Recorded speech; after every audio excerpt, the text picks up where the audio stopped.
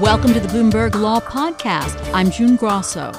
Every day we bring you insight and analysis into the most important legal news of the day.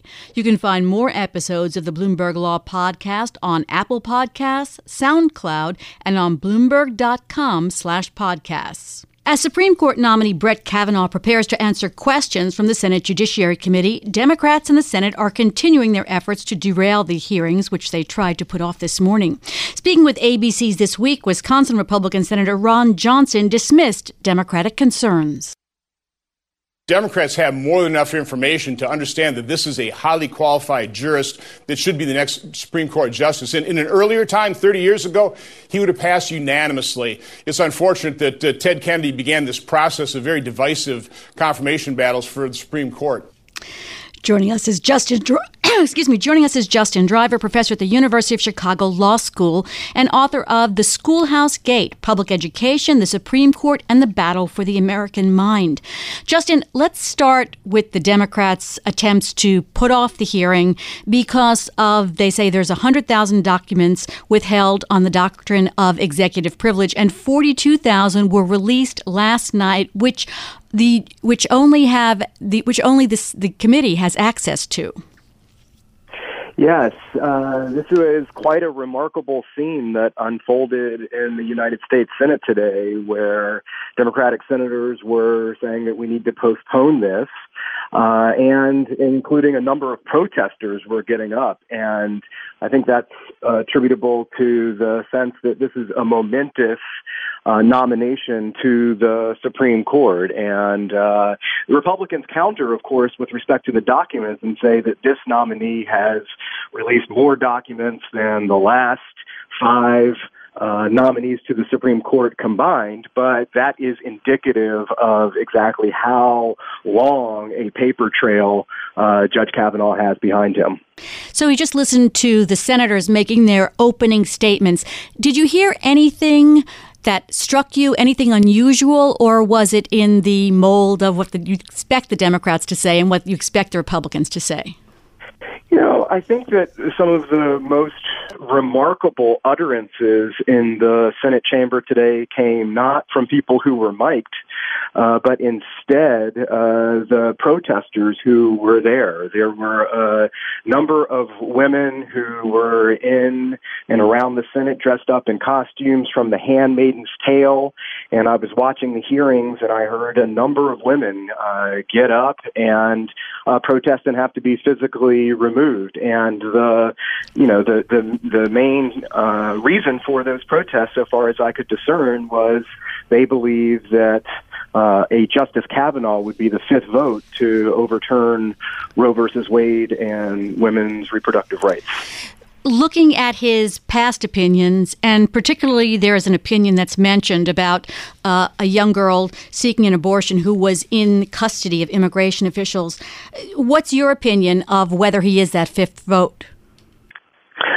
My sense is that Justice Kavanaugh, if he's confirmed, would be the fifth vote to roll back Roe versus Wade. It's not to say that that would happen all in one fell swoop, but one could imagine an erosion over time. Judge Kavanaugh has gone out of his way, including in statements not on the bench, to praise a dissent in Roe versus Wade, and he suggested that this brought the Supreme Court into terrain that it did not belong. That's a highly unusual statement, so I don't think that people should be surprised at all if Judge Kavanaugh ends up being the fifth vote on getting rid of Roe versus Wade.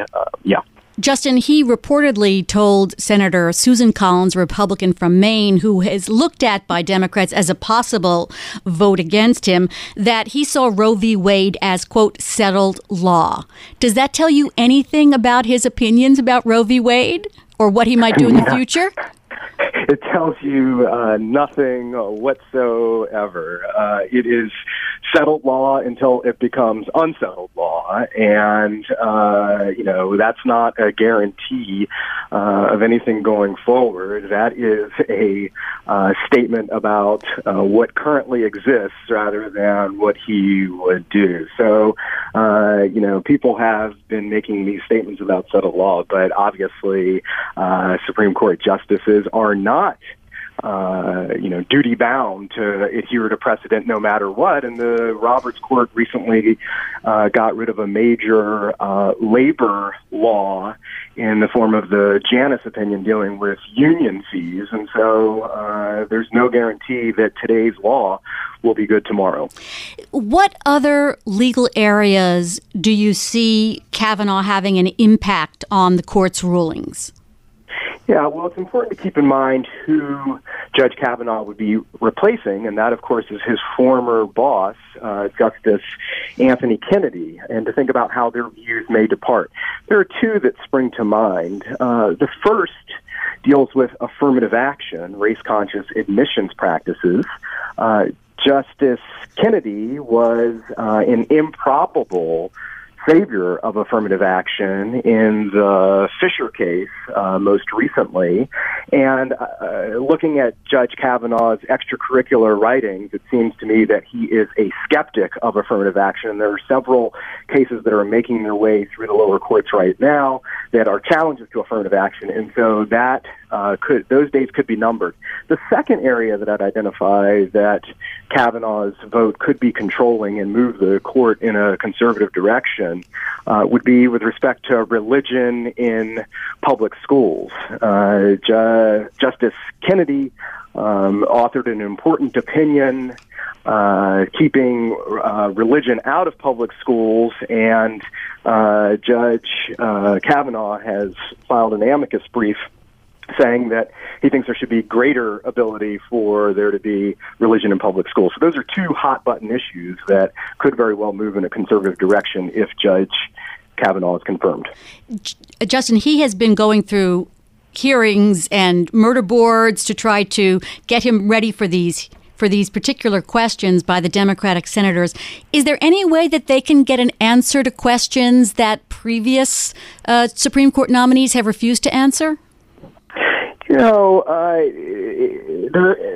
The tradition is that not very much of consequence happens during these events. There are some occasional moments of surprise, and they need not come, incidentally, from hostile questioners. The Judge Bork was nominated to the Supreme Court in 1987, and one of his less good moments was when he was asked by a friendly senator, "Why do you want to be on the Supreme Court?" And his response was, "Well, I think it would be an intellectual feast." And this was regarded, understandably, as being out of touch with the American public and ordinary people in the way that law affects their lives. And Thank you so much, Justin. We've run out of time, but appreciate your implications there. Justin Driver, professor at the University of Chicago Law School.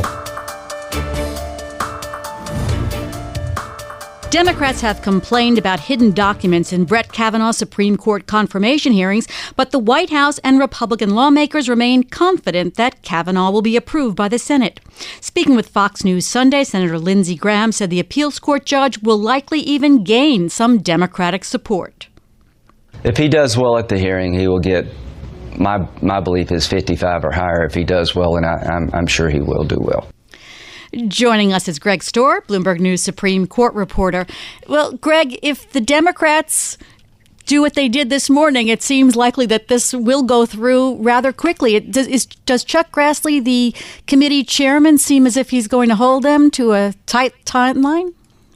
Well, he's giving Democrats a little bit of latitude to complain about the process. So for the first hour this morning, Democrats repeatedly interrupted the chairman as he was trying to proceed with the hearing to complain about not receiving all those documents. So Senator Grassley said, I'm going to hear you out, but then we're going to move on. Now they have moved on to the opening statements and the hearings moving more quickly. Yes, he said, I believe he said something to the effect that it's easier for me to just listen listen to you than to stop you from talking. So just talk, and then he ruled the way we knew he would rule in the beginning. So now, have you heard anything in the opening statements that surprised you in any way? No, so much of this is predictable, and maybe all of it is predictable. Democrats, in addition to the documents, are complaining substantively about things like their worry that Roe v. Wade will be overturned. They're talking about the Mueller investigation and the prospect that a Justice Kavanaugh would help shield President Trump. They're talking about his record on regulatory issues, siding with business interests. These are all areas that they foreshadowed would be of interest to them.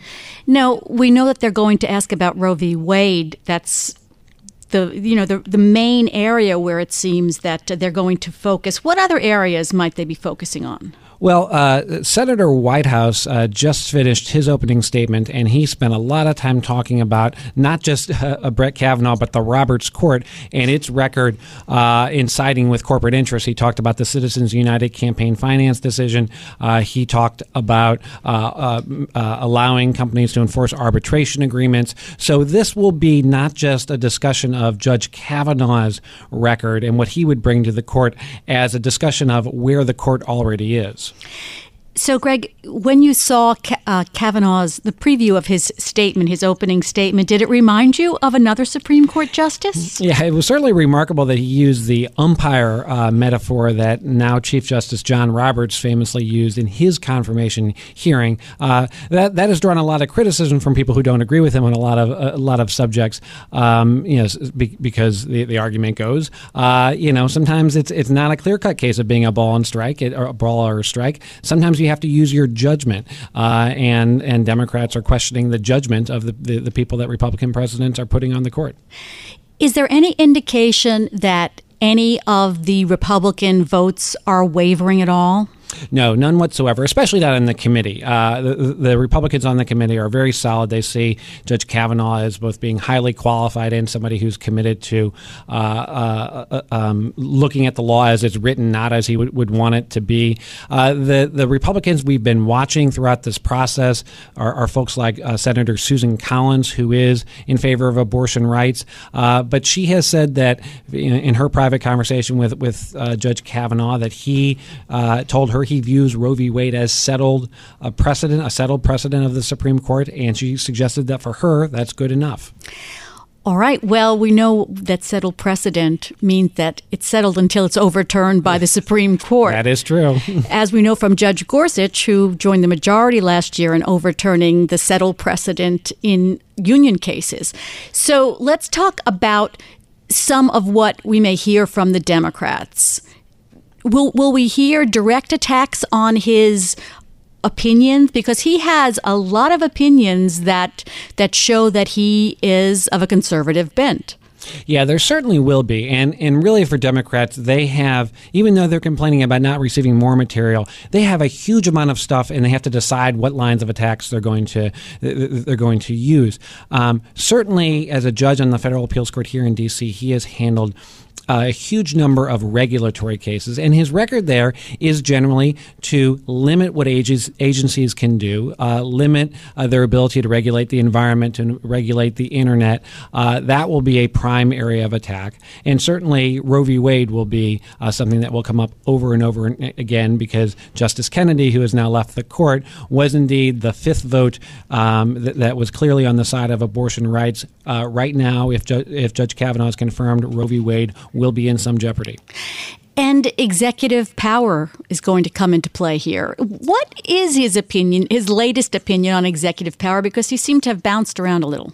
Yeah, it will be very interesting to hear him discuss that. So you have executive power. Postal services coming up with, an expiration of contracts. So there was going to be a renewal of contracts coming up in August. Is the president, able to basically squash the Mueller probe, for example, squash the U.S. Attorney's probe into Michael Cohen in those questions of kind of presidential immunity from investigations.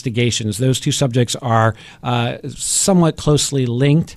On both of those, on the latter one, Brett Kavanaugh has said a number of things over the years. His position has clearly evolved over his 20-year career, and it will be interesting to hear whether he will say anything that sheds light on how he might rule if an issue involving an investigation of President Trump comes before the Supreme Court.